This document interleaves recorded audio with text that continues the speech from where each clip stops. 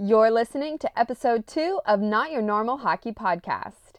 Today's episode will feature the first edition of the Robenheimer Report, where I share my thoughts on various prospects with you. Let's get to it. This is Not Your Normal Hockey Podcast with your host, Julie Robenheimer. Welcome, everyone. Happy October and first day of the NHL season.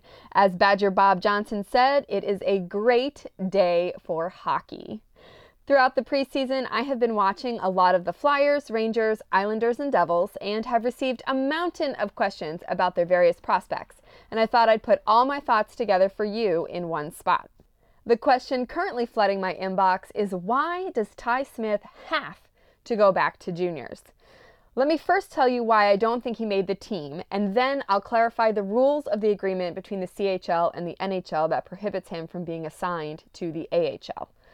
Last year at the NHL Rookie Showcase in Buffalo, there were a lot of fans drooling over Smith's very obvious offensive talents, and especially his production, and declared that he was going to make the team as an 18-year-old.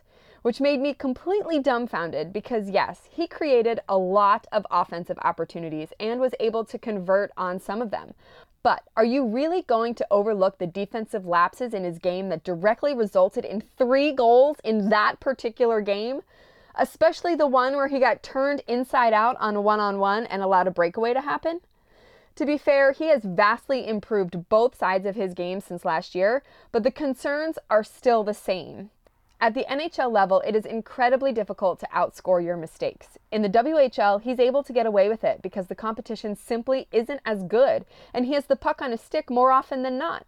And when he's able to play with that much confidence and strength and dominate the puck possession game like that at the NHL level, maybe he'd be able to get away with being weak defensively, but he's not there yet. It doesn't surprise me that he didn't make the Devils' opening night roster. John Hynes wants all of his players to be defensively responsible. If you're not, you don't play, or if you do, your minutes are managed. It wouldn't in any way be remotely fair to Ty or his development to put him in a position to fail by keeping him in the NHL. He'd start with limited ice time and then make mistakes and get less ice time and potentially damage his confidence and stunt his development. No thank you. Send him back to junior. Regarding the 9 games he could have played, first, who would you send down or otherwise risk losing as an asset to make room for him? And second, as the saying goes, you can't win the Stanley Cup in October, but you sure can lose it. Every game in the season is important, including the first 9, because every point in the standings matters. That is how tight this league is right now. That's the whole point of the preseason. He played and practiced a lot with and against NHL caliber talent these past 4 weeks and has had ample opportunity to show if he was ready to play in the NHL, and he didn't do it. Will another 9 games change that? I highly doubt it, and apparently the powers that be in New Jersey agree and have sent him back to Spokane. To those asking what the reigning CHL Defenseman of the Year has left to prove in the NHL, I say that you're asking the wrong question. You should be asking, what else can he learn to make him more prepared for the NHL? Because the answer is a lot. He can develop his leadership skills, which I might add are already pretty fabulous. If you recall during the Combine interviews before he was drafted, Devils management asked every player they interviewed to pick 2 guys from a previous team that they'd want to play with in the NHL, and just about everyone from Team Canada's U18 squad said Ty and cited not only his on-ice talents but also his leadership. So another year in Spokane will be an opportunity for him to grow more in that capacity, especially since he is their captain. He will be on a great team that's bringing back a lot of talent that went deep into the playoffs last year. So the hope would be that they could put it all together again for a run at the Memorial Cup this year and give him more opportunities to play in high-pressure situations. He'll also have the opportunity to represent Canada at the World Junior Championship again and likely play a major role on that team this year. Then there's the opportunity to play monster minutes in all situations and work on his game, especially his defensive coverage, because like I said, Hynes would rather have him as an offensive weapon who is defensively reliable than a player that might just be offensively gifted enough to offset his defensive mistakes that wind up on the scoreboard. That doesn't move the needle. So there's still lots for Ty to learn in the WHL that will make him an even better player when he makes the jump to the NHL. As far as the specifics of the rule that prohibits the Devils from assigning him to Binghamton, the CHL and the NHL have an agreement that protects the competitive balance of the league and the talent pool for each team. As much as this is a development league, it's also a business, and these organizations like to make money, and having quality players that help you win games goes a long way to achieving that objective. If NHL teams had the option to send junior eligible players to the AHL instead, these CHL teams could be absolutely decimated for talent, simply picked apart. That's why they made this agreement with the league, in order to protect that. That said, it only applies to players drafted out of the league. For example, Filip Zadina played in Grand Rapids last season as a 19-year-old because while he played in Halifax in his draft year, he was technically on loan from the Czech team he was under contract with and was able to avoid the rule. Similarly, Joel Farabee, who I will talk more about in a bit, was drafted out of the USHL as a member of the U.S. National Team Development Program. So even though Flint owns his OHL rights and he is still junior eligible, he wasn't drafted out of the CHL and is therefore exempt from this rule and can be assigned to the AHL as a 19-year-old.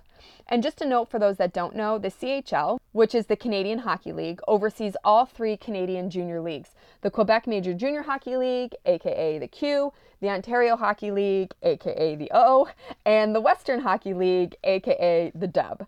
And a little history lesson, this agreement has been in place since 1979, when the NHL lowered the draft age from 20 to 18, making many junior eligible players NHL property. And I also want to point out that despite some comments represented as fact on social media, this rule is not part of the CBA, which is negotiated between the NHL and the NHLPA. This is an agreement between the CHL and the NHL, and only those parties can change it. That said, 40 years into this agreement, Ty Smith is not the first player in this situation, and I highly doubt he'll be the last. But it does open the door for both parties to have a discussion and explore what a compromise might look like regarding exceptional 19-year-old prospects. Hopefully that answers all of your questions, because I'm ready to move on to the next Devils prospect I want to chat about, Jesper Boqvist. There were a couple of concerns about him heading into rookie camp. At 6 foot, 180, he's not exactly a small guy, but he is a slight guy. And there were questions about whether he'd be strong enough to play in the NHL. Yes, he played with men last year in the SHL with Brynäs, but on the bigger ice with the European style of play, there just isn't as many one-on-one battles or effort required along the boards, and less checking. And the big question in this area was if he could protect the puck, or would he be easily pushed off it? And would he be willing to battle in the dirty areas? And during rookie camp and preseason, he passed every single one of those tests with flying colors by showing an incredible willingness to compete for pucks and win many of those puck possession battles. Because it's only when the puck is on his stick that he can use his speed and skill and his vision and ability to distribute the puck and make something out of nothing. There were also concerns about his ability to do that against NHL caliber players. And while there's still room for him to adjust and grow in this area, he proved that he's definitely capable, which is why the Devils opted to keep him in New Jersey instead of sending him back to Brynäs. Similar to Smith, there is not an AHL option for him because the terms of his contract with Brynäs only have an out clause to play in the NHL. They can, of course, send him back to Sweden at a later date in the season if he's not getting enough quality minutes in New Jersey, but it is not a situation that he could be recalled from Brynäs whenever they want. If he goes back, he's there for the rest of their season and could only come back for whatever might be left of a playoff run. Another reason the Devils have kept Boqvist is his versatility. He is a plug-and-play kind of guy. You plug him into any line to fill an offensive hole, and he will play with just enough skill, vision, speed, and grit to find success, whether it's on the first line or the fourth line, and then, of course, their special teams. We already knew he could contribute on the power play, but he also showed during the preseason that he could be used on the penalty kill as well. He's working as the 13th forward right now in practice, but as soon as he gets into the lineup, I think it will be hard for Hines to take him out because he's just going to earn more and more opportunities as he gets more and more comfortable and confident playing at this level. Now, earlier I asked on Instagram which Devils prospects you wanted to hear more about, and Smith and Boqvist were by far the most popular, but there were quite a few about three other guys too: Michael McLeod, Mikhail Maltsev, and Patrick Moynihan. Over the past year, McLeod has transformed himself as a player. He used to be all about the speed, and at the junior level, he was able to use that speed to give himself more time and space to shoot the puck or make a play. Not so much at the pro level, compounded by the fact that he was easily knocked off the puck. After his first season in Binghamton, he's gotten a lot stronger, become more of a complete two-way player, something he really had to work on mentally too to make the shift from being the go-to offensive guy to the reliable Swiss Army knife. And he's also gotten a bit smarter, and he knows better when to use his speed, as well as work with his teammates better and not just try to do it all himself. He's shown a lot of maturity both on and off the ice, and I am excited to see how he continues to improve down in Binghamton this season, and what he does with the opportunity when he eventually gets called back up. I wrote a feature about Mikhail Maltsev before the start of rookie camp. If you haven't read it, you can find it on EP Rinkside, and if you have read it, you'll know that he is one motivated hockey player. He's got a lot of great tools, and now it's just a matter of putting it all together on North American ice. He might be the one player I am most interested in watching in Binghamton because I don't think it will take him long to make an impact. I think his biggest asset is his willingness to do the dirty work, his vision and ability to distribute the puck, and his ability to lift the puck in close to score between the dots and below the hash marks. We all saw his ridiculous highlight reel goal against Lundqvist in the preseason, and while it's good to know he's got that in his arsenal, that is not the kind of goal he's known for scoring. He is a very effective mucker, grinder, and loose puck finder, and I think he will flourish on the smaller ice. In regards to Patrick Moynihan, I had the chance to chat with Nate Lehman, head coach of Providence, during the USHL Fall Classic last weekend. In case you didn't know, that tournament is crawling with NCAA coaches, as well as NHL scouts, either checking in with their committed players or trying to recruit more. Anyway, during our chat, we talked about Moynihan and his ability to accurately place his shots. Lehman told me just how impressed their goalie coach was with him after being the designated shooter for the goalie sessions. He said that he shoots it where the goalie isn't. And while that seems like an obvious thing to do, when you think about it, a lot of players fire it right into the goalie's chest like a target and hope for a rebound. Well, not Patrick. He's always looking for the open space and is accurate enough to be effective with it. Just another young stud to keep your eyes on in the New Jersey Devils stable of prospects. Now, before I move on to another team's prospects, I want to mention just how great Akira Schmid and Cole Brady did in net for their respective teams at the Fall Classic. I mean, Schmid allowed 1 goal in his game, and Brady had a 30-save shutout and went 1-0-1 on the weekend. But stats aside, they were both super sharp and in control. Very excited to see how they progress this season in Omaha and Fargo, respectively. Moving on to the Philadelphia Flyers and their 2 most talked about prospects, Joel Farabee and Morgan Frost. There was a lot of debate this summer and in the preseason about which one of these guys would make the team and earn that third-line winger spot. Unfortunately for them, the answer was neither, as 21-year-old Carson Tarwinski had a very impressive camp and claimed it for himself. If you followed along on my Insta story during the ride up to Pittsburgh for the Fall Classic, I was with Russ Cohen and Shane Malloy. Russ said Tarwinski was his sleeper pick for a rookie that will make an impact. I don't know too much about him, but in the 2 games that I saw in the preseason, he obviously played very well, and I'm excited to see how he contributes this season. Back to the 2 you asked me about, I wrote a feature on Farabee, which can also be found on EP Rinkside, if you haven't already read it, and he spoke a lot about the challenges ahead for him this year.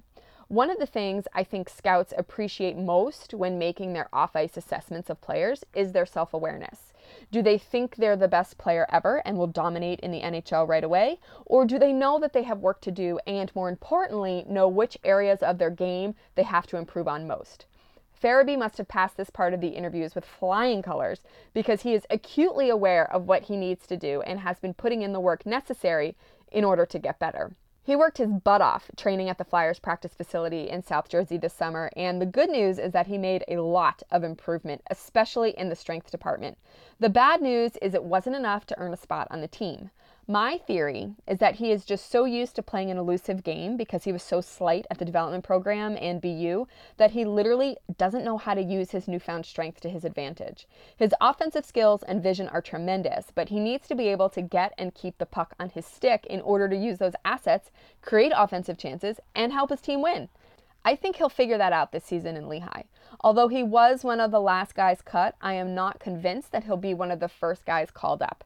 I think they'll let him marinate in the AHL for at least an entire season, get beaucoup minutes in critical situations, adjust to the pace and the physicality at the pro level, and then step into the NHL when he's 100% ready. Pretty sure John Van Beesbroek did a little happy dance when he heard the news because USA Hockey would love to have him available for the World Junior Championship in a few months. For Frost, it was a bad time to pull his groin, and he did not get to showcase as much as he probably would have liked. A missed opportunity magnified by Nolan Patrick's migraine issue keeping him out of the lineup and opening a hole that could have been filled by Frost. The good news is that, like Farabee, Frost will get a lot of minutes for the Phantoms and be able to work on his game without the pressure of playing in the NHL as a 20-year-old.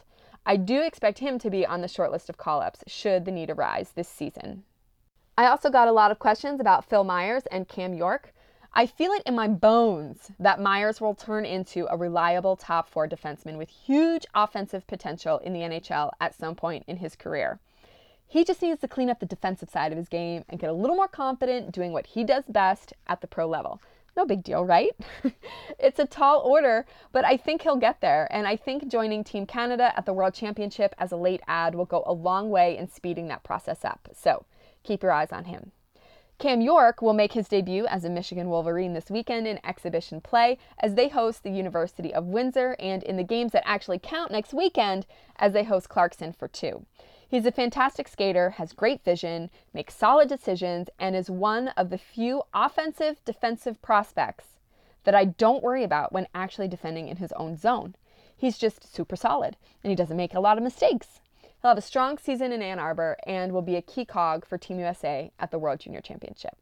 Next up, the New York Rangers. Actually, before I get there, I want to mention that with all the debate between Jack Hughes and Kaapo Kakko, you guys have apparently reached your limit of asking about them, or you've seen enough already that you don't have to ask if they're really as good as they say, because just 1 or 2 requests to know more about each of them, which is why I didn't talk at all about Hughes. Pretty sure he's shown this preseason that he can play with men and still be successful, and I'll be brief with my comments on Kaapo too.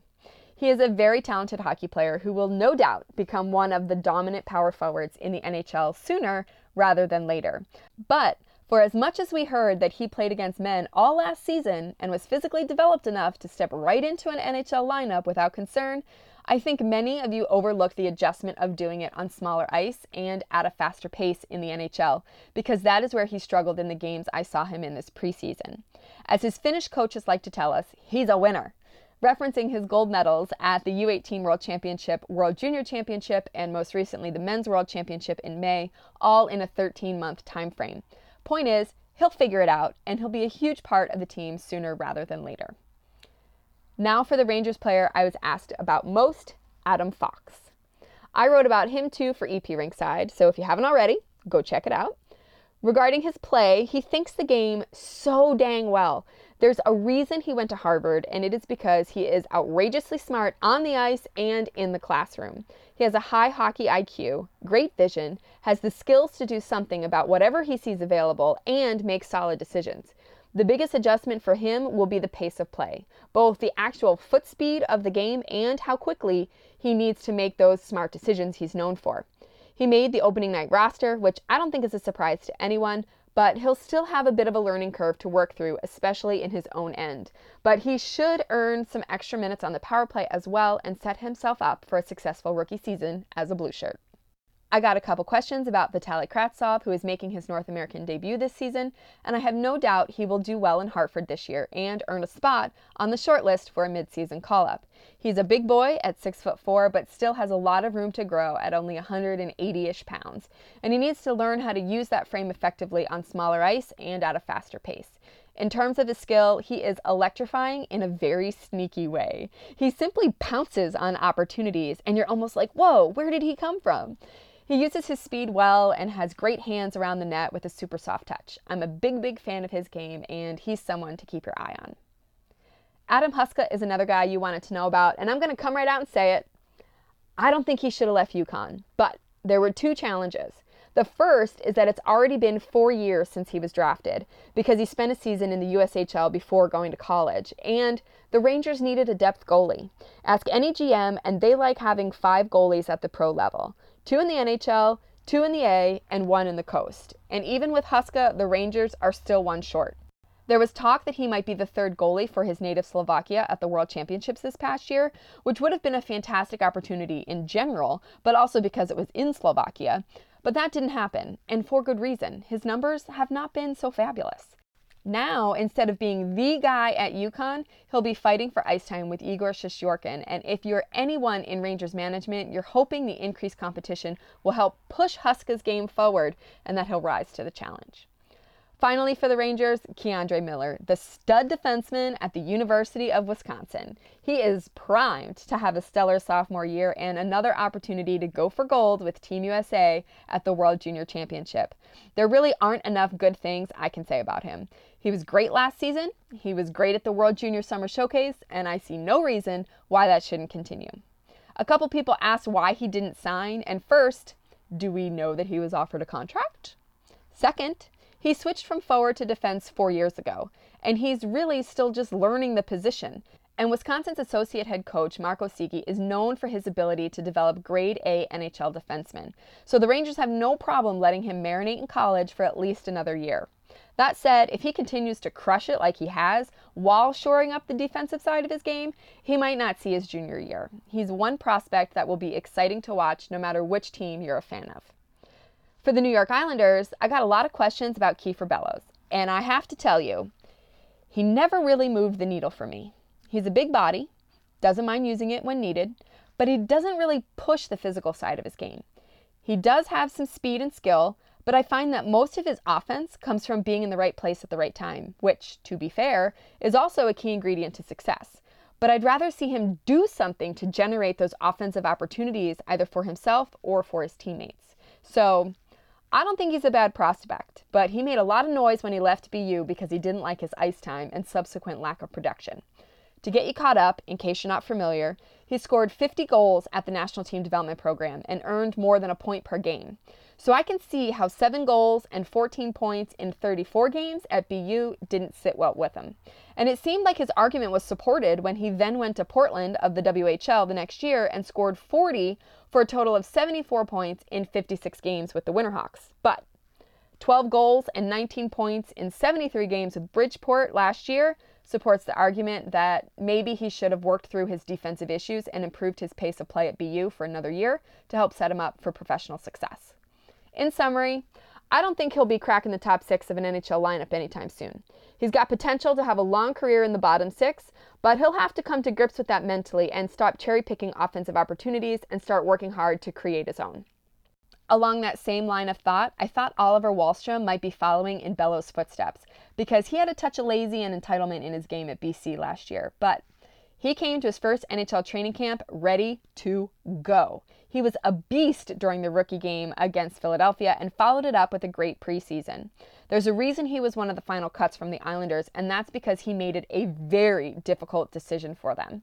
In the games I saw, he just did so many things right, and maybe most importantly, he competed his butt off. Every shift he was hustling and totally noticeable in all the best ways.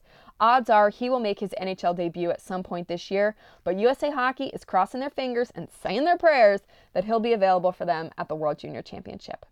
I also got quite a few questions about Noah Dobson for obvious reasons. He's a very steady two-way defenseman, reliable, consistent, and you simply know what you're going to get when he hops over the boards. It is no surprise that he made the opening night roster, and now it's just a matter of carving out a full-time role on their blue line. I also got a request for information on Ruslan Isakov, whom the Islanders selected in the second round 2 years ago.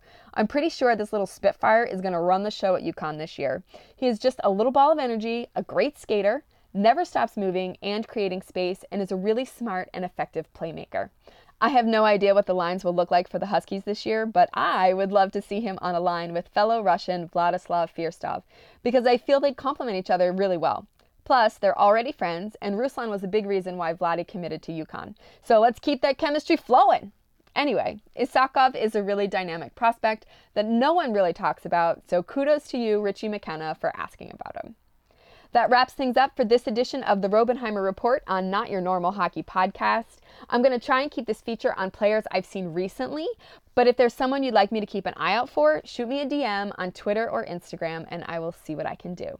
If you love the show and would like exclusive content, visit my website, julierobenheimer.com, and become a patron for access to bonus podcast episodes, a weekly video Q&A, and of course, written features. Thank you so much for listening, and as always, stay humble and be awesome. Until next time.